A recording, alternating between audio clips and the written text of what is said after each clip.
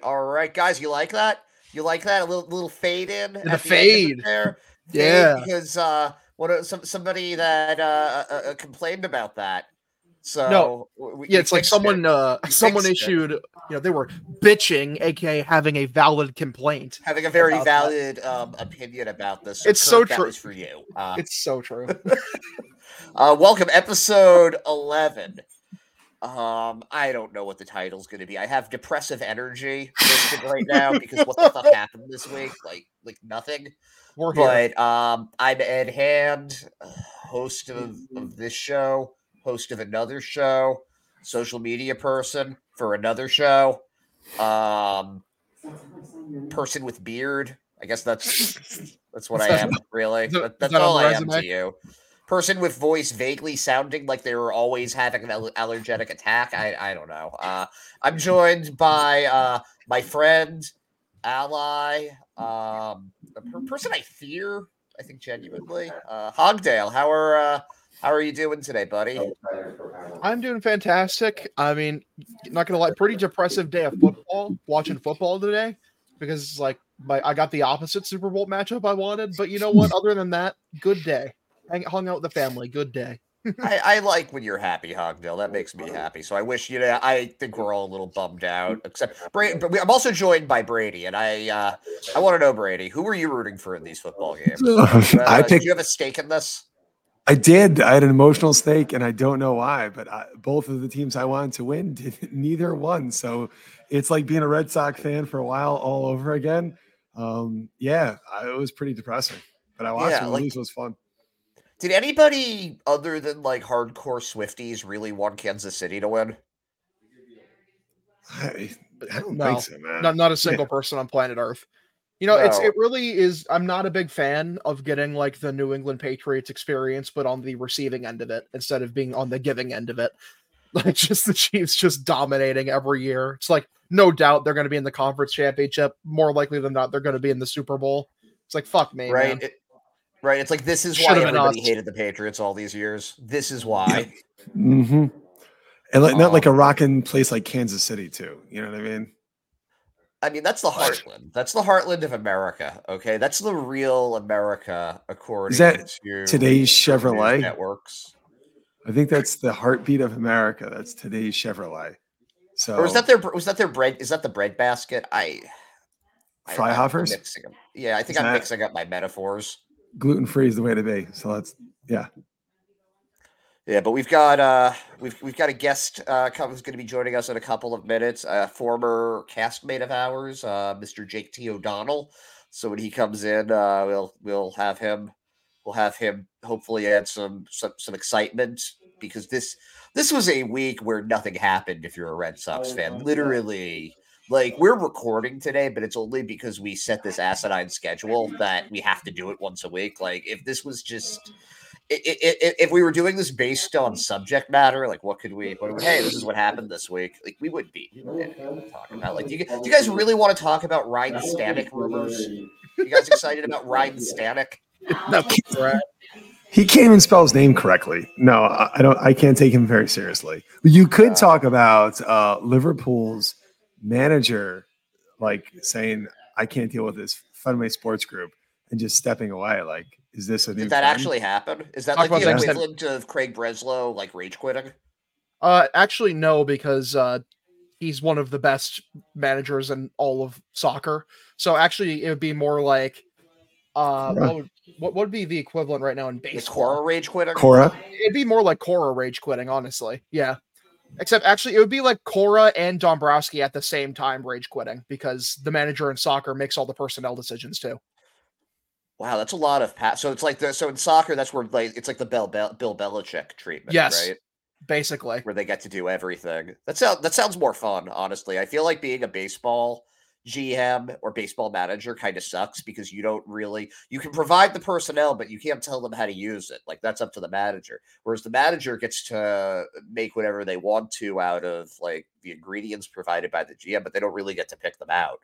That kind of seems like a raw deal. Like I want to go to the supermarket and pick out my own ingredients before I cook. I don't want to try to make a souffle with this hamburger, you know? Yeah, congratulations. You literally just like recreated Bill Parcells' plead against Patriots ownership in like 1998. That's like his exact rant.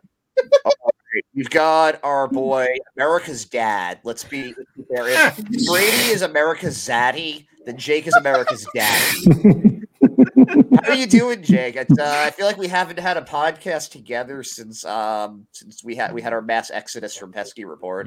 Yeah, it's been a while. It's good to see you guys. It's good to see all you guys as always. It's a pleasure to be on with three such fine, upstanding gentlemen as yourselves. And yeah, thanks for having me on. Yeah, it has been a while. How's everyone doing? How's Hogdale? How's Brady? I talk to Ed. I talk to you all the time. We talk enough, but like I don't feel like I talk to these other gentlemen too often. I'm fantastic personally. Happy that you're here. Very happy to have you on, dude. Thrilled to be here. What's up, Brady? Good to see you, man. Everything's good. Good to see you here, dude. Yeah, man. All right. Yeah, we were just talking about how nothing's really happening with the Red Sox right now. Like, No. like I asked them if they want to nothing. talk about Ryne Stanek. Do you want to talk about Ryne Stanek? No. I mean, I've been on this like sabbatical from Red Sox off-season Twitter discourse. Like I just don't have any. I'm happy to come on and have like an actual conversation with humans about this stuff, but like the online like bickering and we're just talking in circles until something actually happens. So I just don't really have any interest in having the same conversation online over and over again.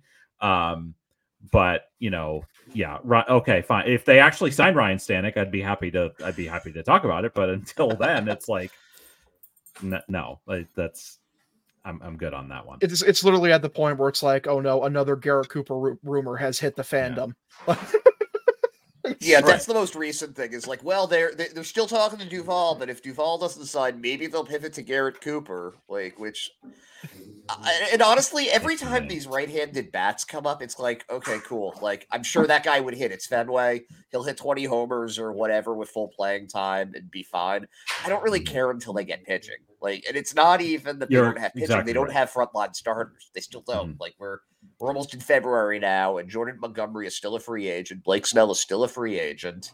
My favorite thing is the national reporters like, yeah, Jordan Montgomery is still available. The Red Sox are literally the most perfect fit in the history of known humanity, and they have no interest. Everyone point and laugh at them, and I agree. Thank you, national reporters. Everyone should point and laugh at them. I agree with that too, but I also think that that's clearly the national reporters are doing Scott Boras' bidding. Like, absolutely. It's a symbiotic relationship that the reporters have with the agents, where the reporters will talk to the agents, and the agents will be like, "So what have you heard about stuff?" And the reporters will give them dirt, and then the agents will give the reporters dirt back. So I think that it was very interesting to see that happen with multiple writers saying that about Montgomery specifically. And it's a coordinated effort, 100%, that it's like you're not that doesn't have, like, nothing that's in any of these notes columns ever happens by accident, or stuff that guys report on Twitter or whatever ever happens by accident. It's all there's somebody stands to benefit from that stuff coming out. And clearly I think that in the case of Montgomery, whatever is the actual standing offer or whatever that maybe the Rangers have with Montgomery is just like not, either it's not even close to what Boras wants, or there hasn't been like even like a materialized offer necessarily. And the Red Sox seem like the only other option that is like realistic, and they're trying to get them in on it.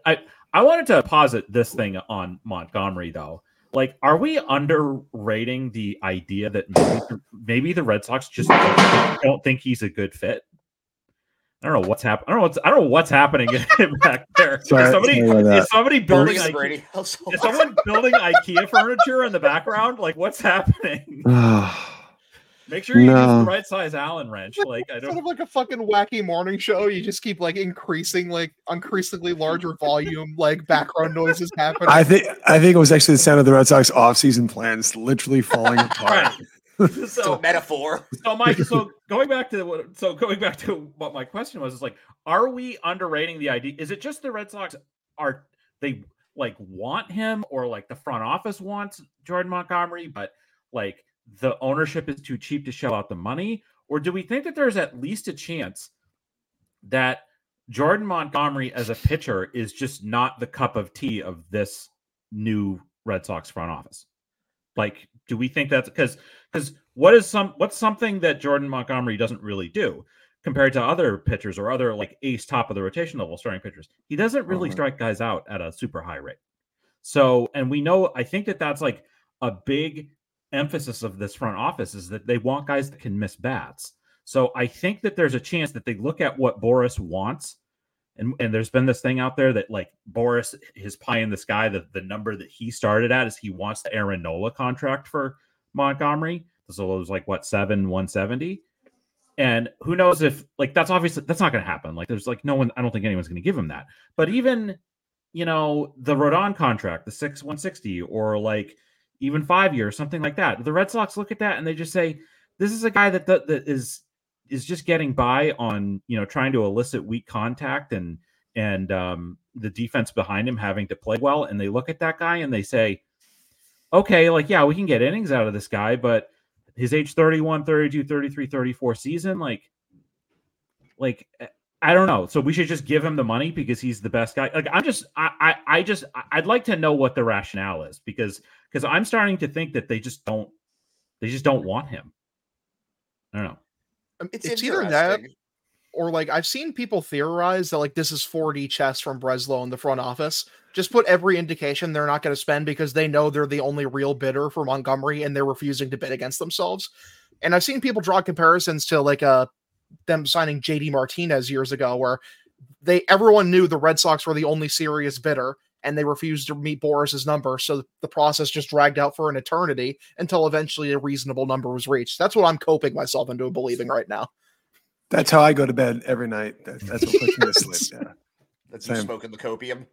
A little bit. Yeah. It is interesting though, because he isn't a big strikeout guy, but he's also somebody that's been able to prove that he can throw innings, which they need. They like not if you have in a 5-man rotation, you don't necessarily need everybody to be a strikeout artist. I think that at some point you just need to get those innings in there. I do wonder though if there is any serious interest. Like what does the market for him look like? Is this just Boras trying to nag everybody into paying him Rodon money, or so like who else? So who else do we think could realistic like I think that it's possible the Angels. It's possible like I heard Robert Murray on a live stream being like, what the Angels do is solely based on like how like Artie Moreno feels when he wakes up in the morning. It's like so like Robert Murray said that. Like he was like, yeah, like so Artie Moreno could be like, yeah, we're gonna spend on Jordan Montgomery today, and they could get it. And that's just how he operates.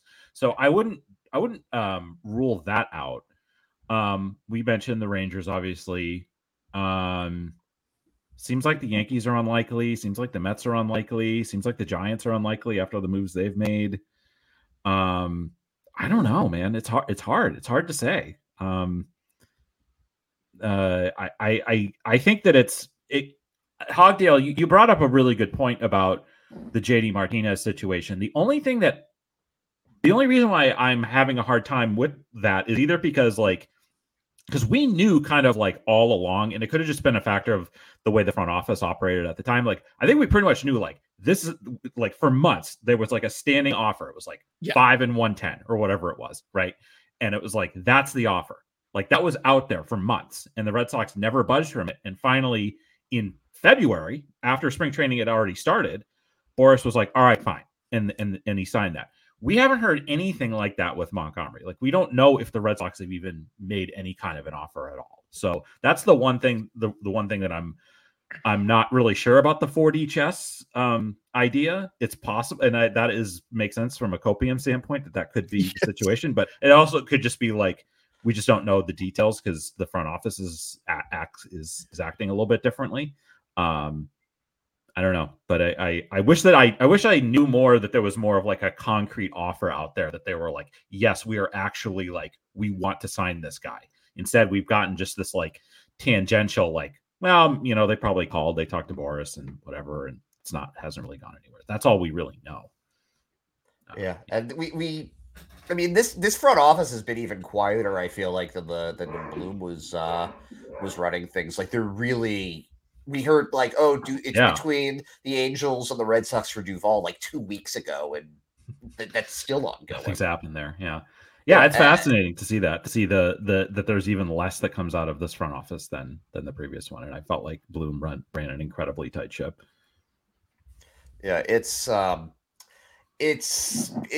to a pretty uneventful offseason, I think, for us. We've had a couple of moves that sort of came out of nowhere, like the Sale trade. And what did you think of that, by the way, just from your perspective with that? What did you think of Sale? The Sale trade. It was, I think that it was like the perfect example of, I think, the level of creativity that hopefully we can see from the Breslow front office, like when when they're actually able to accomplish stuff. Like it came out of nowhere. It shows again, like very tight ship that they're running there. No indication whatsoever that like there was anything close on Sale. Also, like no indication whatsoever that Sale was going to be, that you were going to be able to get a player at the level of Vaughn Grissom in exchange for Sale, because it was always one of those things of like, you're never going to, you can never get anything for Chris Sale in his contract. I think we finally, and clearly there's been a lot of reporting that there were offers on the table involving Chris Sale over the course of not just the last season, but the year before that. The Rangers were a team that was interested, like there was a deal, whatever, and they couldn't agree on prospects. Like that was that whole thing. I think we finally got to the point where it's like, okay, there's only one guaranteed year on the contract, so it's probably going to be easier to actually move him.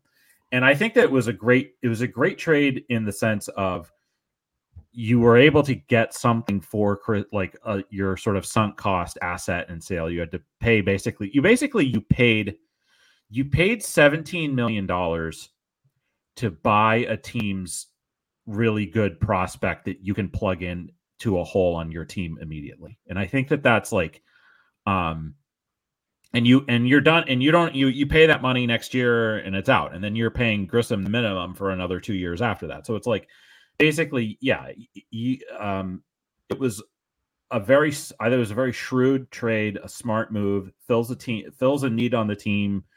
You're not having to go out and overspend possibly for some sort of veteran for a stopgap that you don't really know if they're going to do anything or not. And I like what Grissom brings to the table. I like that he is a contact hitter. I think there's untapped power potential with him. And I'm just excited to see what he can do in an everyday role, which was just an opportunity he didn't have in Atlanta. So I was sad to see Chris Sale go. Obviously, I wish it had all worked out differently. And it's just very fascinating that the Braves turned right around and gave him an extension, which is, I can even imagine what the reaction would have been here if the Red Sox had just given Sale that same extension. Like people would just be like losing their minds, especially if it didn't come, especially if they did that and they didn't sign Lucas Giolito. Like that would, oh my God. Like it would like there would be no Red Sox Twitter. It would be burned down. By the way, justifiably so. That would be a half-9 decision. Yeah.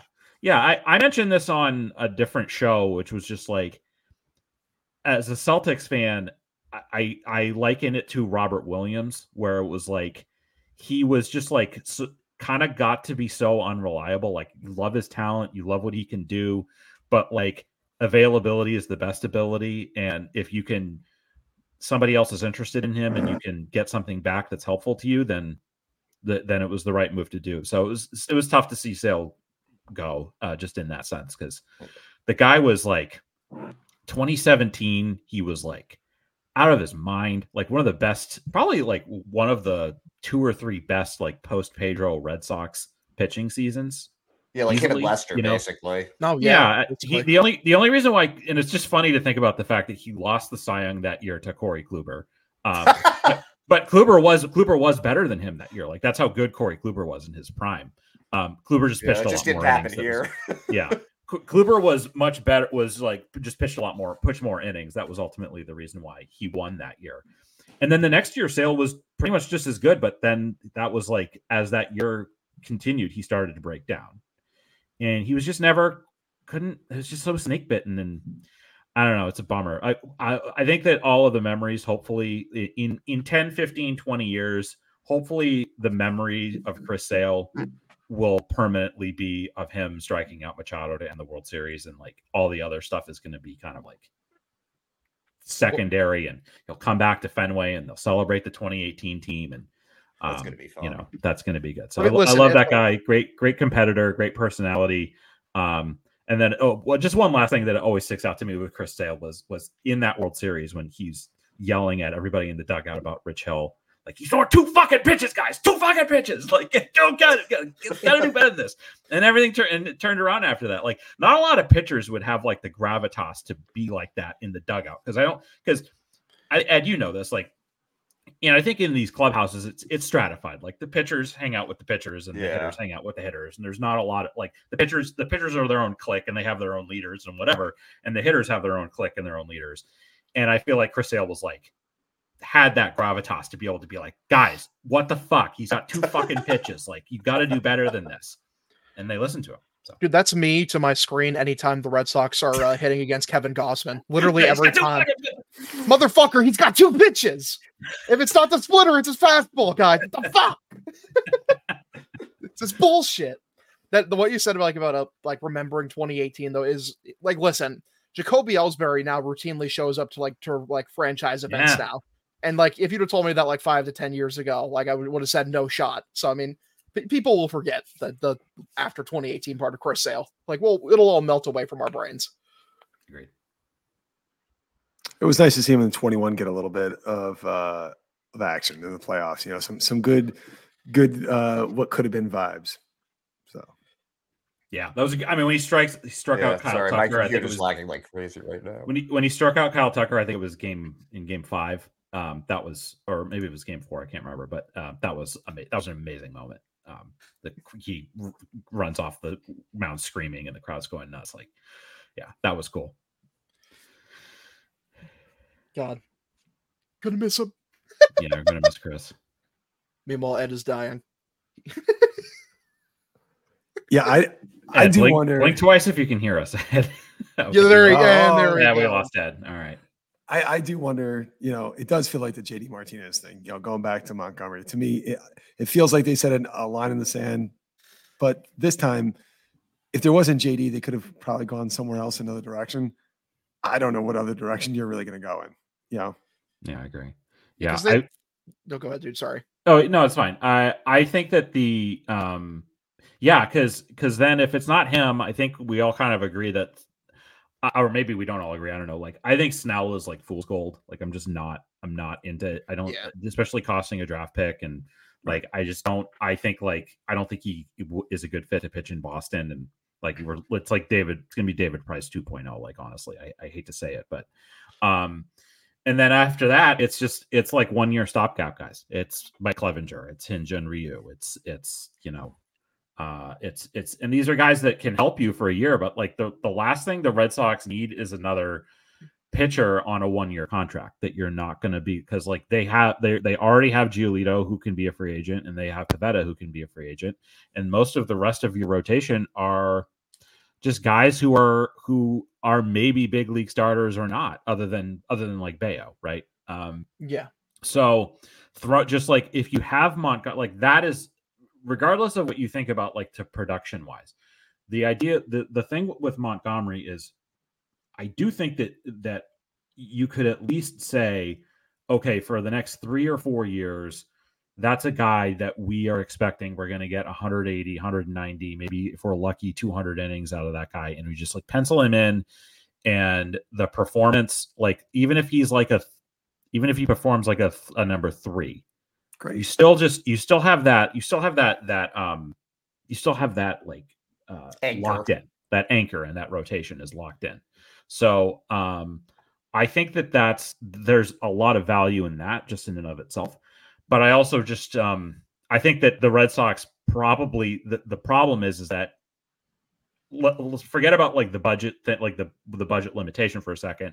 They probably think to themselves what Boras wants for Montgomery is a lot more than what they're willing to like they were willing to pay Lucas Giolito to kind of be that guy this coming year because it's the same situation with him where it's like, okay, we don't know how he's going to perform, but at least we can feel pretty confident he's averaged like 175 innings the last 3 years. Like we're set there. Like he's not going to get hurt most likely. But like Montgomery wanting, this Rodon contract or this Nola contract or whatever, the expected performance is not probably going to live up to what that number is. So if they can get closer to that making sense, then maybe it does actually happen. I'm not getting my hopes up because of that budget stuff. Am I insane to say, like, listen, like if Jordan Montgomery, like say he like pitched at like a 3.8 ERA last year and he threw 180 innings pitched on last year's Red Sox, does that Red Sox team make the playoffs? I believe so. They were but the Red Sox were still like, what did they finish, like 8 games out of the third? Because remember at the end of the year the bullpen completely prolapsed because they were so burnt out. Right. Right. Yeah. All those innings logging in, you don't know the domino effect. I mean, that would have been everything to them last year. Maybe they hang around, maybe they don't. Yeah, I think that's a fair question. I think that's a fair question to ask. It takes the pressure off the other starters too. You don't have to depend on Sale to be a number one as much when you have somebody that can actually eat the innings. It's a good question, and it's something that the Red Sox have really been missing for a bit. Even like I don't even really consider Eovaldi to be that much of a workhorse just because of the injury frequency there. No. He's not somebody that you can rely on for 30 starts a year. Erod was probably the last true guy like that they had, and it's been 2021 was his last year. So yeah, it's funny you mention Erod because I feel like I saw somebody today post like the BREF like comparison of Erod and Montgomery, and that's pretty close. Montgomery's pitched less. They're roughly the same age. I actually think Montgomery's like 4 months older than Erod, and then so Erod got 4 and 80. So my guess is that's probably that's where the Red Sox are thinking is more realistic. Is like, okay, something like in that area. Montgomery pitched more innings last year. I think Erod pitched like 155 and Montgomery had almost 190, not even counting the playoffs. He was well over 200 if you throw in the playoffs.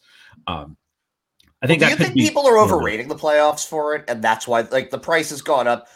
Like you made that comparison to Erod. What's the difference between them? Montgomery had that insane playoff run. Mm-hmm. But is that worth like an extra 3 years, extra 100 million? I think Scott Boras would try to argue that, and I'm sure that he would use every point in Montgomery's favor to his advantage to try to squeeze out every last dollar. I'm sure that you know what Scott Boras also uses? Dollar bills as toilet paper, and he needs to keep his toilet paper roll fresh. Dude, so I get where he's coming from. Yeah. I absolutely get it. Who doesn't like having like homeless people hanging out outside your septic system, hoping to just grab a little bit of wealth? That's fucking funny. It's very funny to me that you think that Scott Boras has a septic system. That's really funny. Wait, where does the toilet paper go then?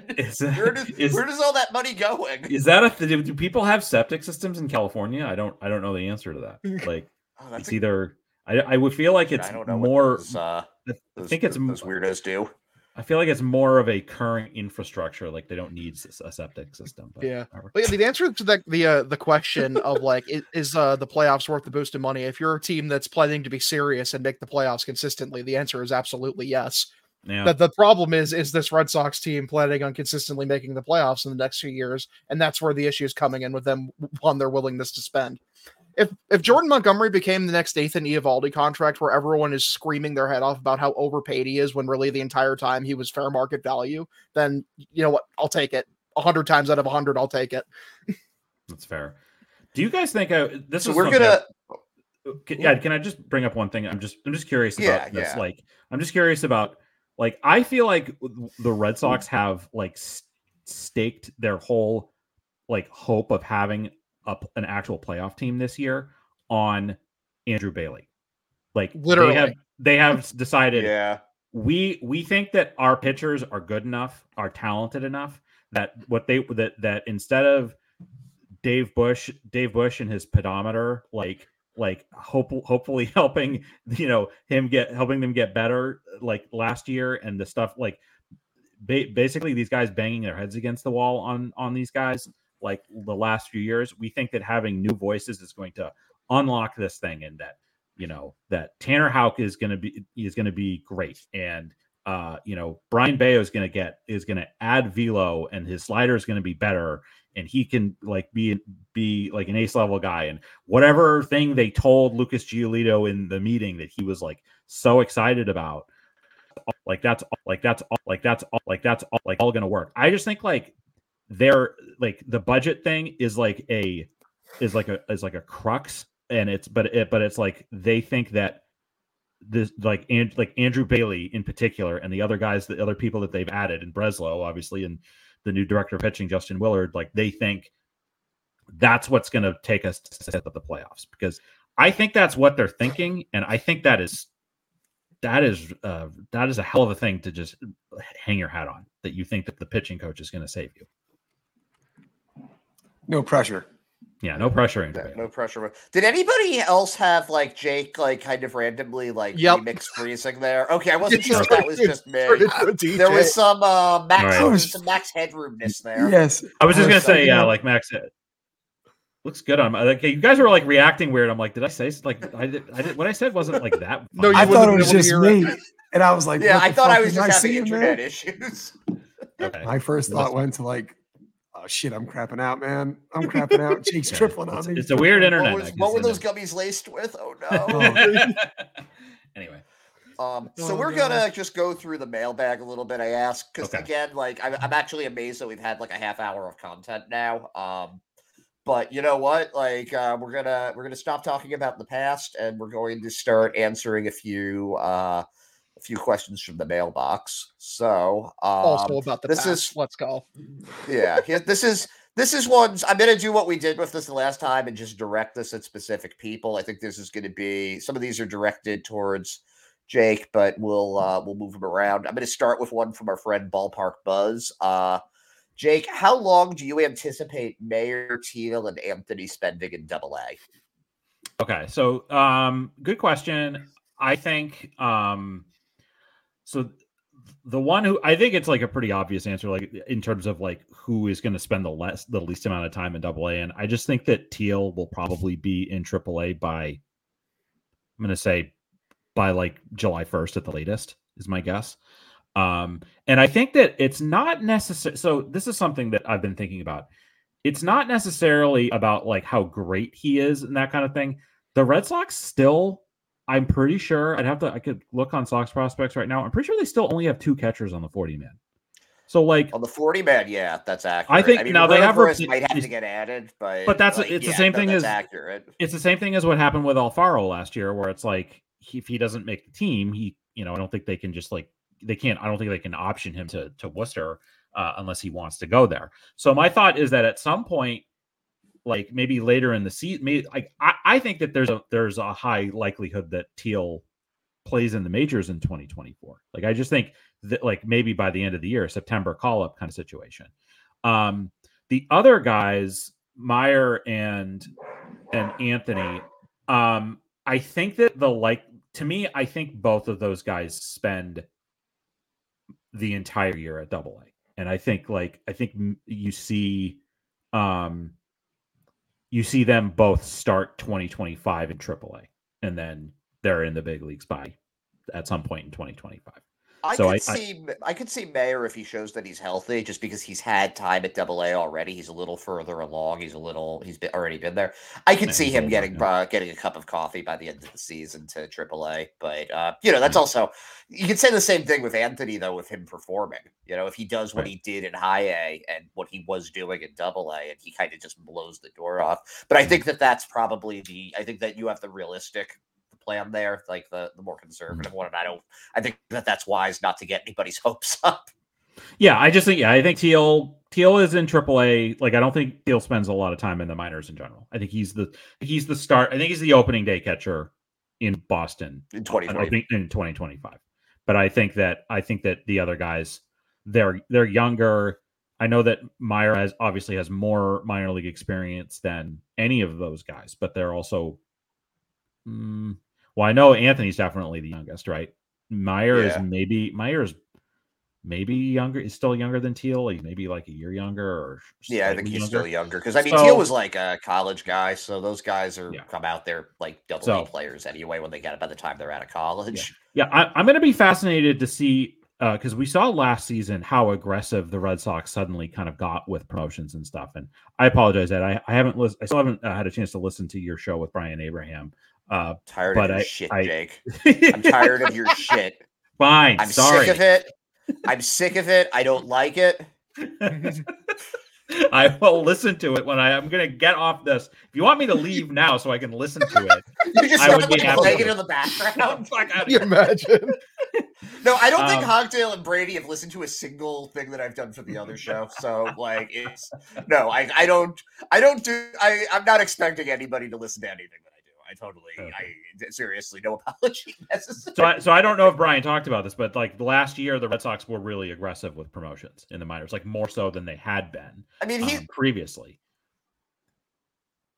Yeah, the answer that you always get with that stuff is that it's kind of on like a case by case basis. Mm-hmm. But like I still kind of feel like it was last year felt different, especially considering the fact that Anthony moved up like 2 levels during the course of the year. So they could be. I'm going to see we'll have to see if that continues, and if they are continuing to be aggressive, I think, like I said, Teal, I could see him in Fenway by like August, just like maybe more at sort of an emergency basis, or if McGuire especially is like, if something happens, he gets injured. You never know what can happen with Reese McGuire. Like, let's be honest. So, what parking lots he's going to get into? You never know. I'm just throwing it out there. Oh man, look at this savings I'm getting. Oh no, old habits. No, stop. So Tractor Supply, you vixen. That could be what gets Kyle Teal to the big leagues. Anyway, I'm going to stop.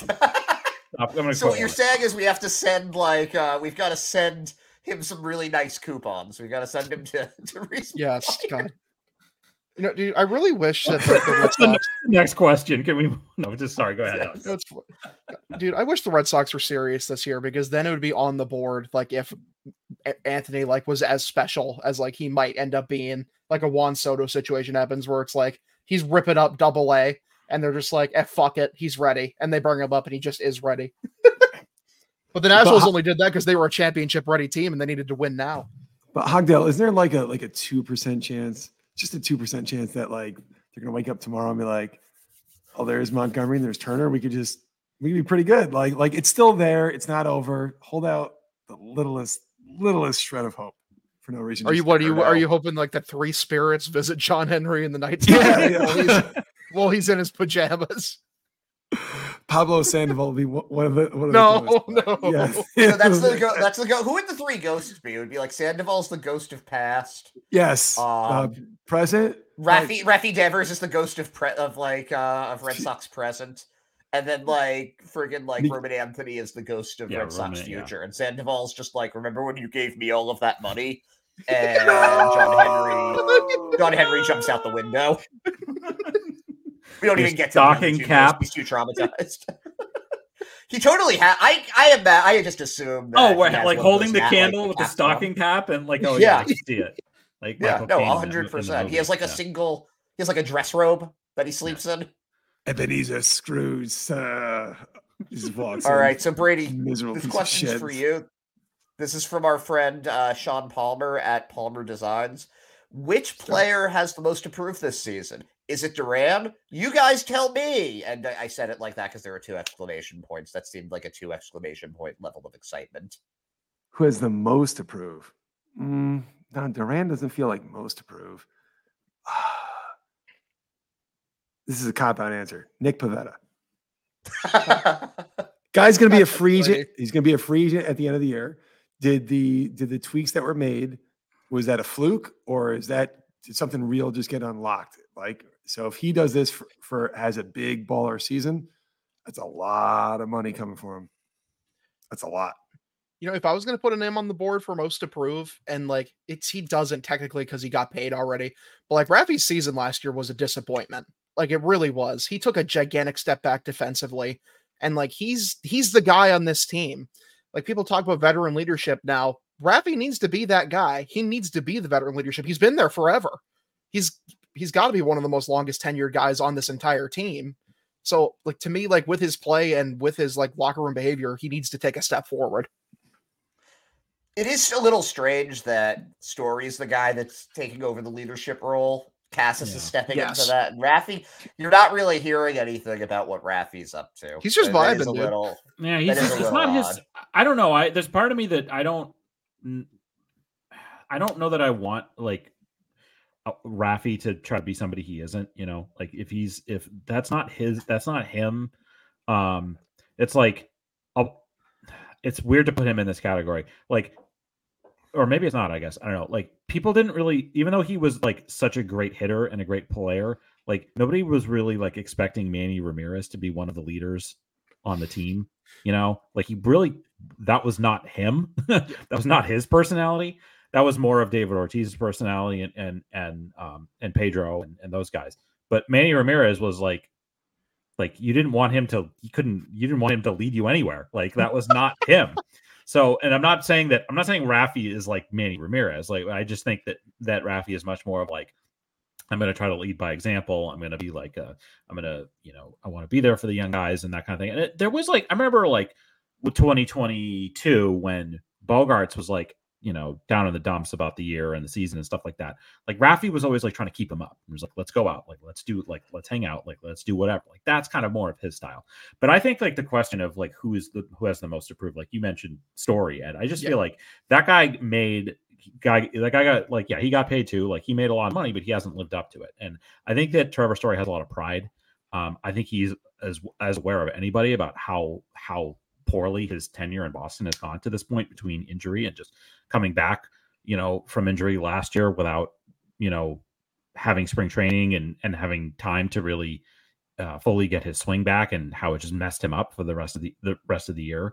I think he knows that people in Boston think it's a bad signing and a bust. And, I think that like, obviously defensively, we've seen how good he can be last year. There were no issues. He was fantastic defensively last year when he came back, but he knows that he has a lot to prove at the plate so if he can like be like a 2020 guy, if he can get back to kind of being what he was in Colorado, then that's going to be huge for the Red Sox. But I think for him, he has to prove that he can be that guy again.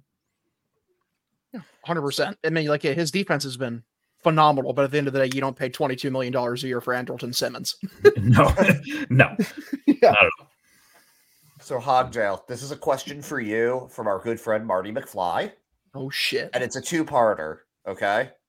And you can choose whichever order you want to answer these. And the first is there a fit for a return of Ryan Brazier to the Red Sox? And 2, what's the worst podcast you've ever been on? Okay, I am not answering. That is mean, and I will not fucking answer what is the worst podcast I've ever been on. I respect any colleague that has invited me onto their show. They had the good grace and courtesy to invite me on their show. I'm not going to shit on anyone. The fuck? Except Ryan Brazier, because I know what's about to happen. No, what pisses me off is I should be outraged and screaming no, but Andrew Bailey is now our pitching coach. So now I'm okay with Ryan Brazier coming back because he actually like. You saw Ryan Brazier, what he was able to do, like when he went to the Dodgers and they're like, hey, Ryan, brother, throw a cutter. And he's like, really? Throw a cutter? You sure that's going to work? And they're like, yeah, dude, you should throw a cutter. We swear it's going to work. And then it worked. And it was crazy. And it's great. It really is. It's the assured method of success in the big leagues. It's how Corbin Burns became Corbin Burns. They looked at him and like, dude, why aren't you throwing a cutter? And he's like, really? And like, yeah, throw a cutter. It's like, oh, damn, I'm one of the best pitchers in baseball now. So what I'm really suggesting is Brian Bayo should throw a cutter. All right, Jake, this one's for you because we've had a few people asking. This is multiple people asking about this. But I'm gonna go with the Red Seat Radio one for it. What's the favorite card in your collection? This is the card with the best story and also the most valuable. So, can you guys hear me? I'm like, yes. I feel like I'm okay. My screen okay, there we go. I'm back. All right. So the question was, and I had seen this question from Corbin before about, and by the way, I am just going to plug, I have my YouTube channel, Waxback Wisdom. My wife and I started it. We talk about baseball cards, the cards we love. I open old wax. We talk about players from history, baseball, basketball. We do football. We do all that kind of cool stuff. That's been a lot of my big focus this off season has been on that stuff. So anyway, we set you up for that. My favorite card in my collection is one that was recently added, that my wife actually bought for me as an early birthday present. It is also seriously the most valuable card that I have, and it is a 1941 Ted Williams card, play ball. Oh wow! And it is gorgeous. It's gorgeous color. It was the first year that they did like color cards, like they had just done black and white before. This brand anyway. And obviously, it's from the year he hit 400, and it's just I can't even believe that I have it. It's an incredible card. And then as far as like a story goes, I will just mention this. And when I was a kid and I was first started to get into baseball, my dad worked with a woman that I didn't know this like at the time, like when I first started getting into baseball. But then like her name is Liz, and her uncle was Tom Seaver. So, oh wow. So like I actually, this is a little bit separate, but like I have this like signed Tom Seaver picture that says like to your number one fan, or to my number one fan, or something like I would like, he was my number one fan or something. I'd have to read it. The signature's kind of faded over time now, which is kind of cool because Tom Seaver, like famously, I don't think signed a lot of autographs. Like, and he's kind of known for being a little bit of a prickly guy, but either way, good, tremendous competitor, obviously one of the best pitchers ever. But so his niece worked with my dad, and she had all these old baseball cards, and she had like a shoebox of cards, and she was like, and I was like 8 or 9 years old or whatever, and we were like hanging out one day or whatever, and she was like, here, you can I know you love baseball and you love cards, you can have these cards, whatever. So I was like, wow, that's awesome. Thanks. So I get home and I open it up, and there's 2 cards in it that, like, a lot of them were just sort of random old cards from the 70s. But one of the cards in it was Ozzie Smith's rookie card from 1979. And the other was Mike Schmidt's second year card, which is his first year card was one of those rookie cards with three guys on it from 1973. The 74 was his first solo card. So those were just in a box of shoebox of cards that was given to me by the niece of Tom Seaver. And I just got those cards back from grading recently. So that's one of the cool stories around some of the cards from my collection. So, yeah. Love that. All right, so I'm gonna give you another one, Brady, and you can't answer Nick Pivetta for this one because he had a good season. This is from Eric Joseph, and it's, which Red Sox player is poised for the biggest turnaround in 2024? Trevor Story. I love his head, where his head's at. He had a full off season now. He's really motivated. I think it was all an issue about timing. I really do. I look at him as a very prideful guy. I think he's in a really good spot if he hits between, my God, Devers and Cassis. If that's his assignment, that would not be the world's worst spot to hit. But I like him a lot for a bounce back year. I got a question for you, Brady. I got a question for you. History of the Red Sox. You go back further than me with this. A little bit. Who's your biggest comp to Trevor Story of guys that have been through like the team? he feels like he fits a lot like this guy. That doesn't mean it's going to end up this way. Yeah. Edgar Renteria. When I Edgar certainly hope it ends better than right. But like he came over, it didn't feel like necessity per se at the time. Big name, but it never felt like a perfect fit. You know what I mean? Like, but the guy has the tools to succeed. Not the same player by any means, but looking at the situation, JD Drew reminds me of that too, like a technically sound player, a guy that probably doesn't get near the credit that he actually deserves. Signed a big money contract and will probably never live up to that actual contract, but that doesn't mean he can't be a really good player. You know what's interesting about Renteria? This just reminded me of this. He made the last out of the 2004 World Series, and then that's so weird to me. Like, I've always wondered if that went into the decision to sign him at all. I probably didn't, because that wouldn't make any goddamn sense. He was the best. He was the best shortstop on the market that offseason. I mean, like they could just bring back Orlando Cabrera. But that was that's the thing. I wonder if you gave Theo the truth serum, if he was today, would he be like, yeah, we fucked up. We should have just re-signed Cabrera. And then, they had to eat his salary, Renteria, to get rid of him after that year. And then I think it was Alex. They signed. Well, I think Alex Gonzalez was there the next year.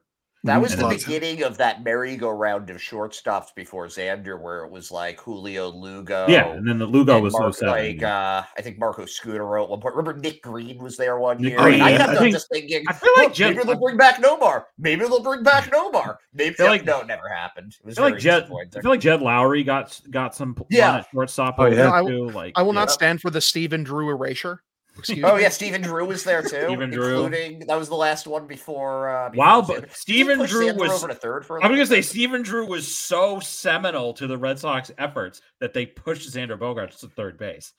Yeah, Stephen Drew, one of like the 5 guys to like be traded from the Red Sox to the Yankees. True. Yeah, him and Alex Verdugo can join that bank club. Kelly Johnson, that was the deal. Yep. Yeah, I love Kelly Johnson. God, he played on like every team in the. Him here. I have he played on every team, I think. I don't really. Every AL East team other than the Rays, I think. And I don't even know if he made the Rays too. Like he played for the Blue Jays.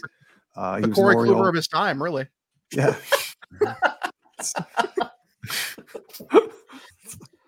All right, so I got one more for you, Hogdale, and then we're going to go into pick a side.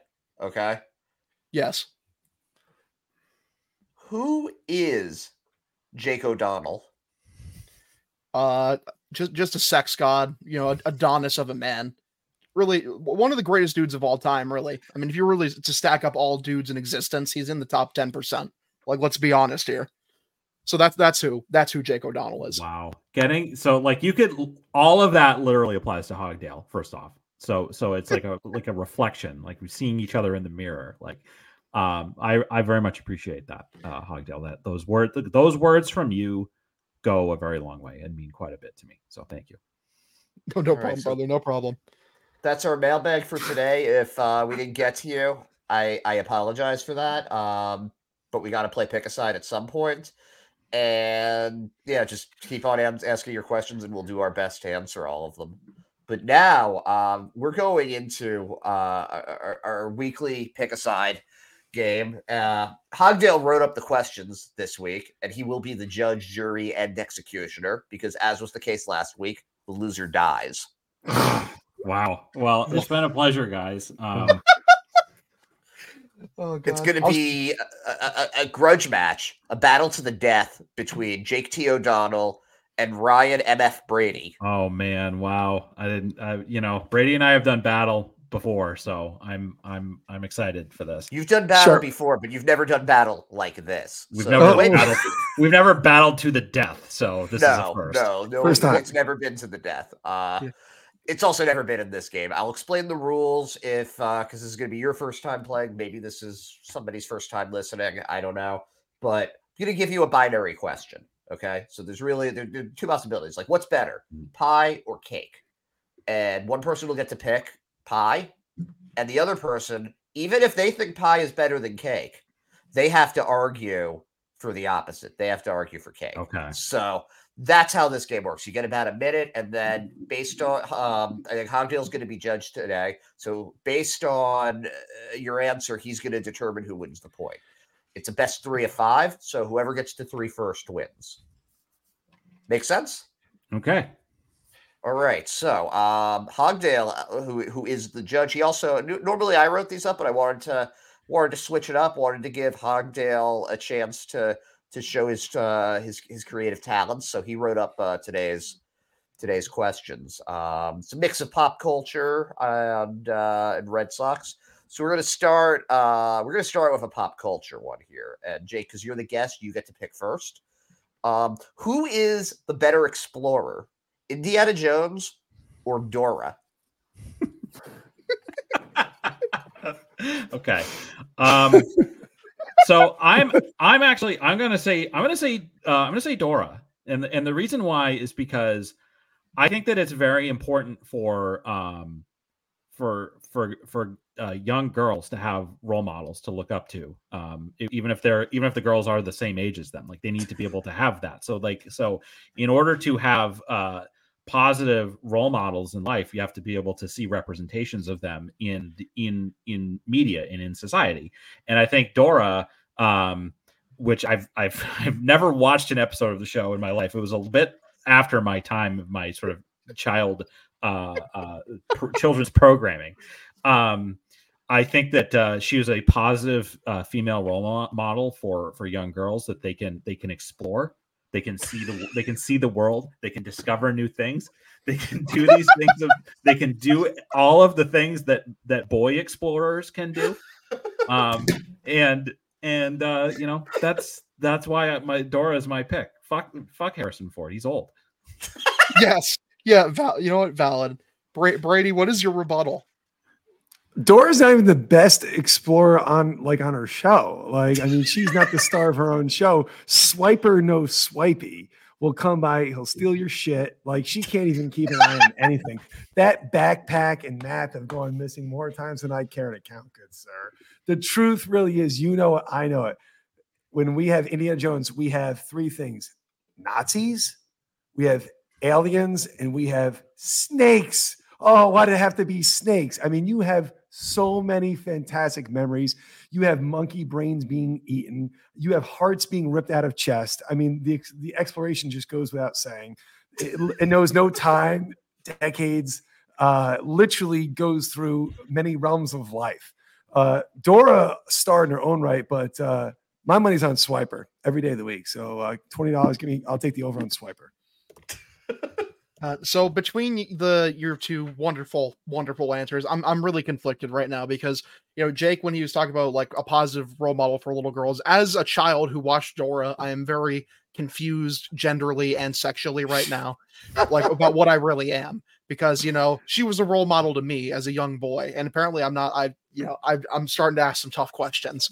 But on the other hand, Brady had the fucking audacity to slander Dora, like my icon, the person that I respect more. Also, he brought up Nazis, and Nazis in any context are bad. So Jake wins the point. Yep. I misplayed it. Yeah. It's good job. All right. Jake. So we're going back to baseball now. We're going back to baseball. And it's going to be, this is going to be, I think this one's a little more in Brady's wheelhouse here, or in Jake's wheelhouse here. So I'm going to let Brady pick it. Who reaches the big leagues quicker, Marcelo Meyer or Kyle Teel? Known baseball connoisseur, JT O'Donnell, who I respect a lot, already came up and publicly stated that Kyle Teel will absolutely make it first. So to hear Mr. O'Donnell come on and say that he disagrees with himself would, I feel, bastardize the entire process. So we're right now, here's a check, mate. Like, here it is. I agree with Jake O'Donnell. Jake O'Donnell says Mr. Teel. So I'm going to go ahead and say, without any question, all in, right? All in Kyle Teel. Thank you. Okay. Thanks, Jake. Rebuttal, Jake. I am open to disagreeing with myself from time to time. And so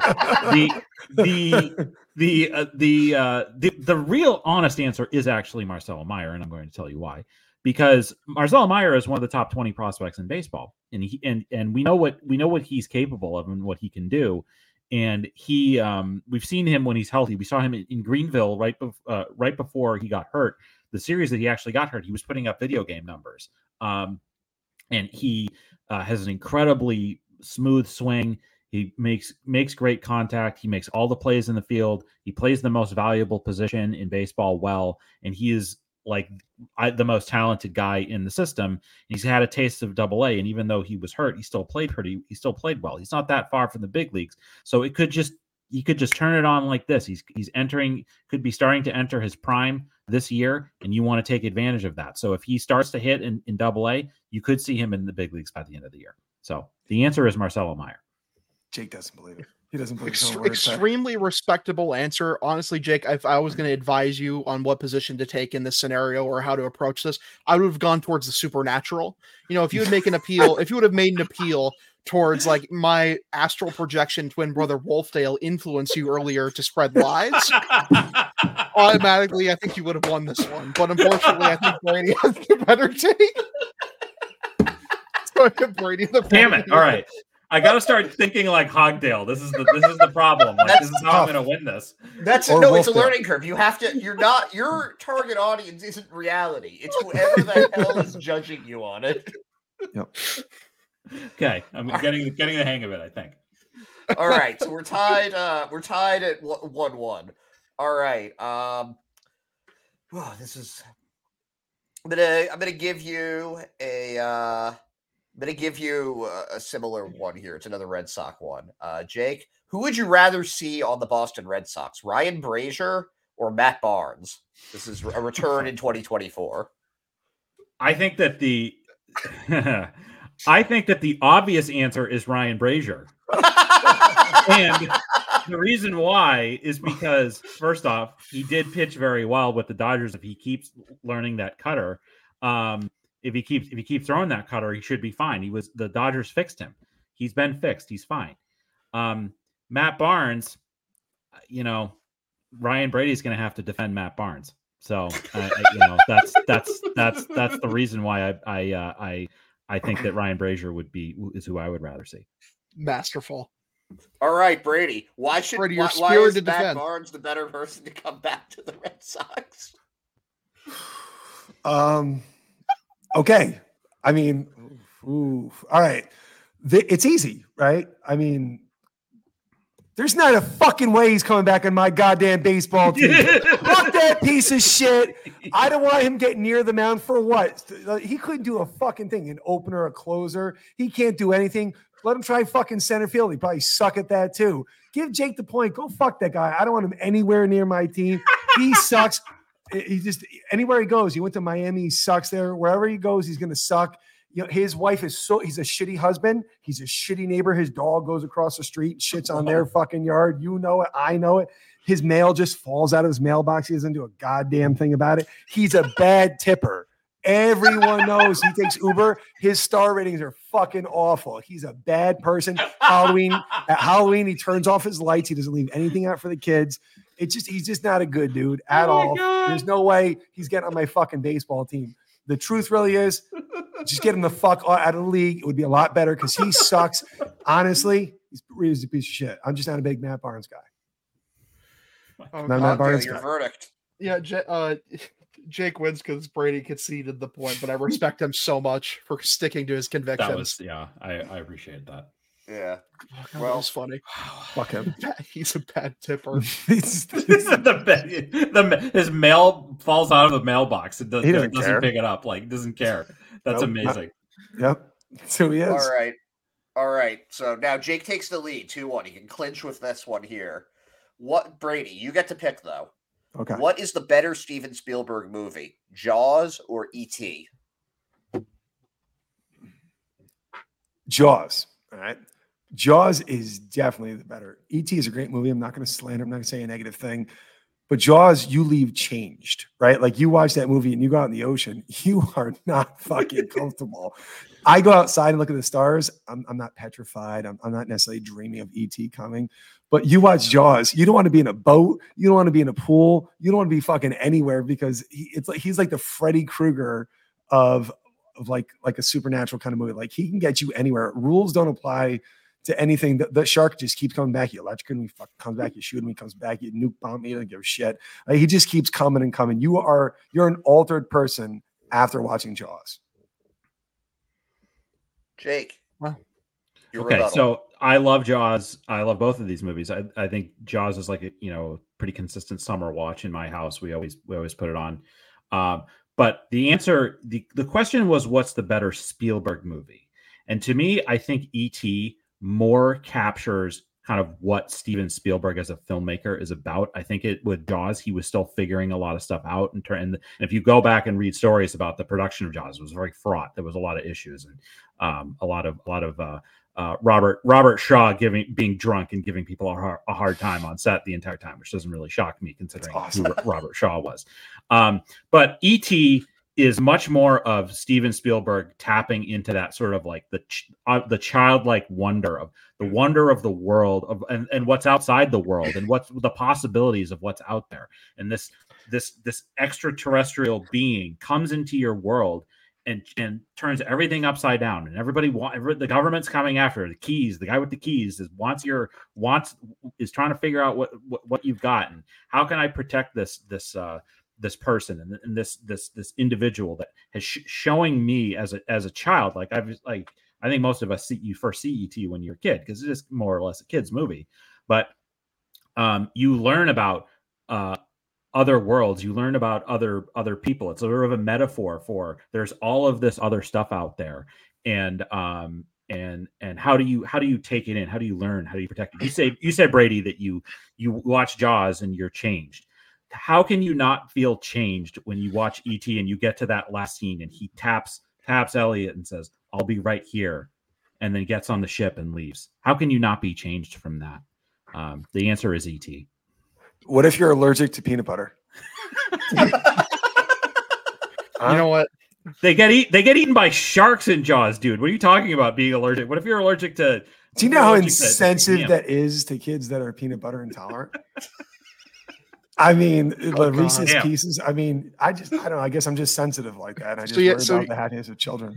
So, Jake, I would say, like, really beautiful defense. I would say, I really think you did a really good job with that one. Unfortunately, I never watched E.T. because he looks like an aborted hippopotamus fetus. So I'm gonna have to give the point to Ryan Brady. God damn it!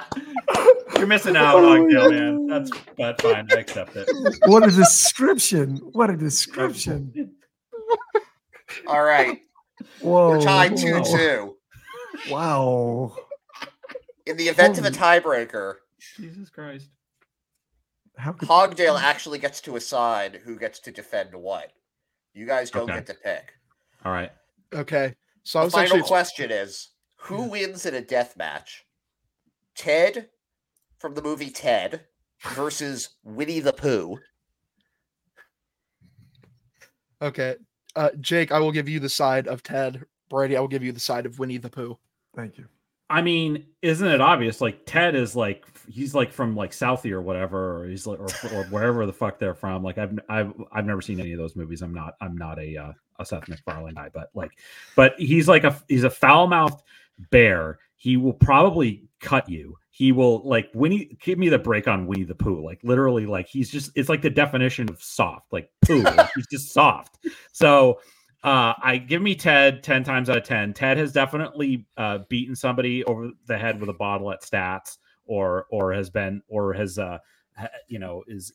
outside at like West End Johnny's or something, getting into fights with people after Celtics games. Like in a death match with Winnie the Pooh, give me the break. What's Winnie the Pooh do? Going to call in Eeyore to give him backup? Give me a fucking break. It's going to be Ted all the way.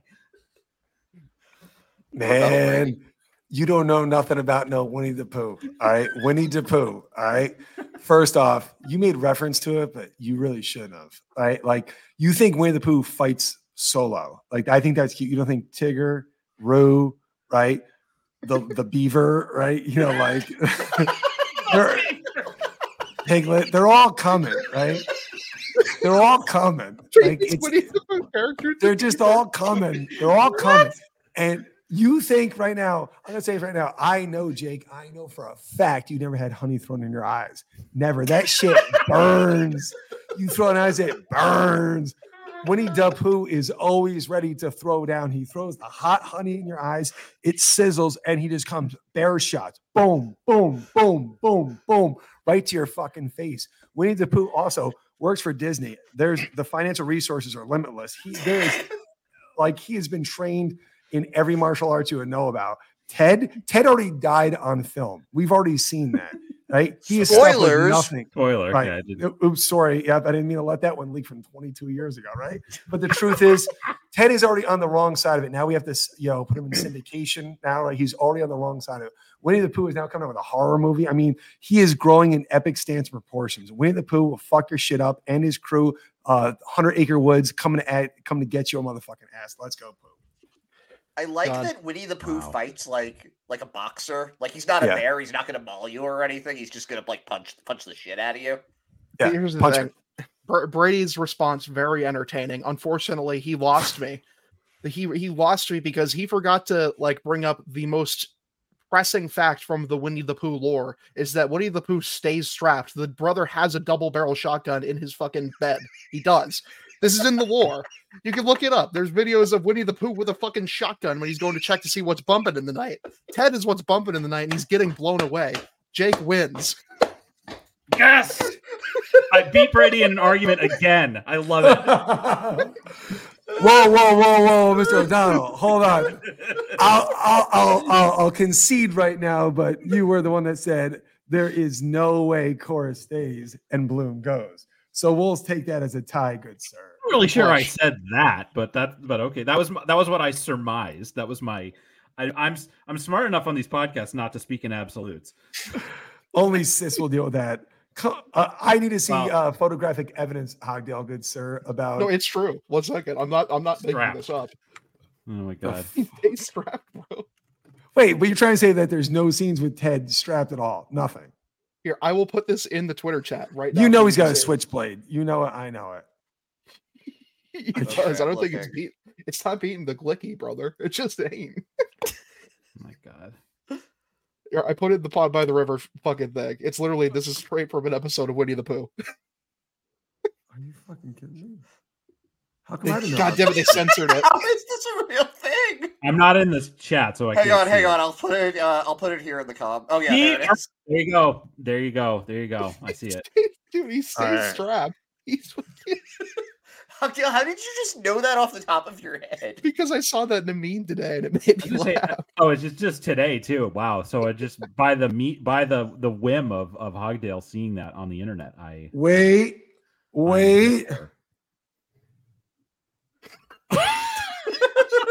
The plot thickens. That's Ted with also a shotgun. It's Ted with a shotgun. So if I'm losing due to something being majorly left out, you've already lost, Brady. It's over. No, the thing is in that scene though, is he doesn't know how to use the gun. He fires it. He goes flying away. That's what happened. Yeah, Winnie the Pooh is a organized crime member. He knows what he's doing with that thing. He's taking it out on the reg, using it. That's an amateur, inexperienced. My God. Although Ted can survive being like blown to pieces and thrown off the green monster. He doesn't die.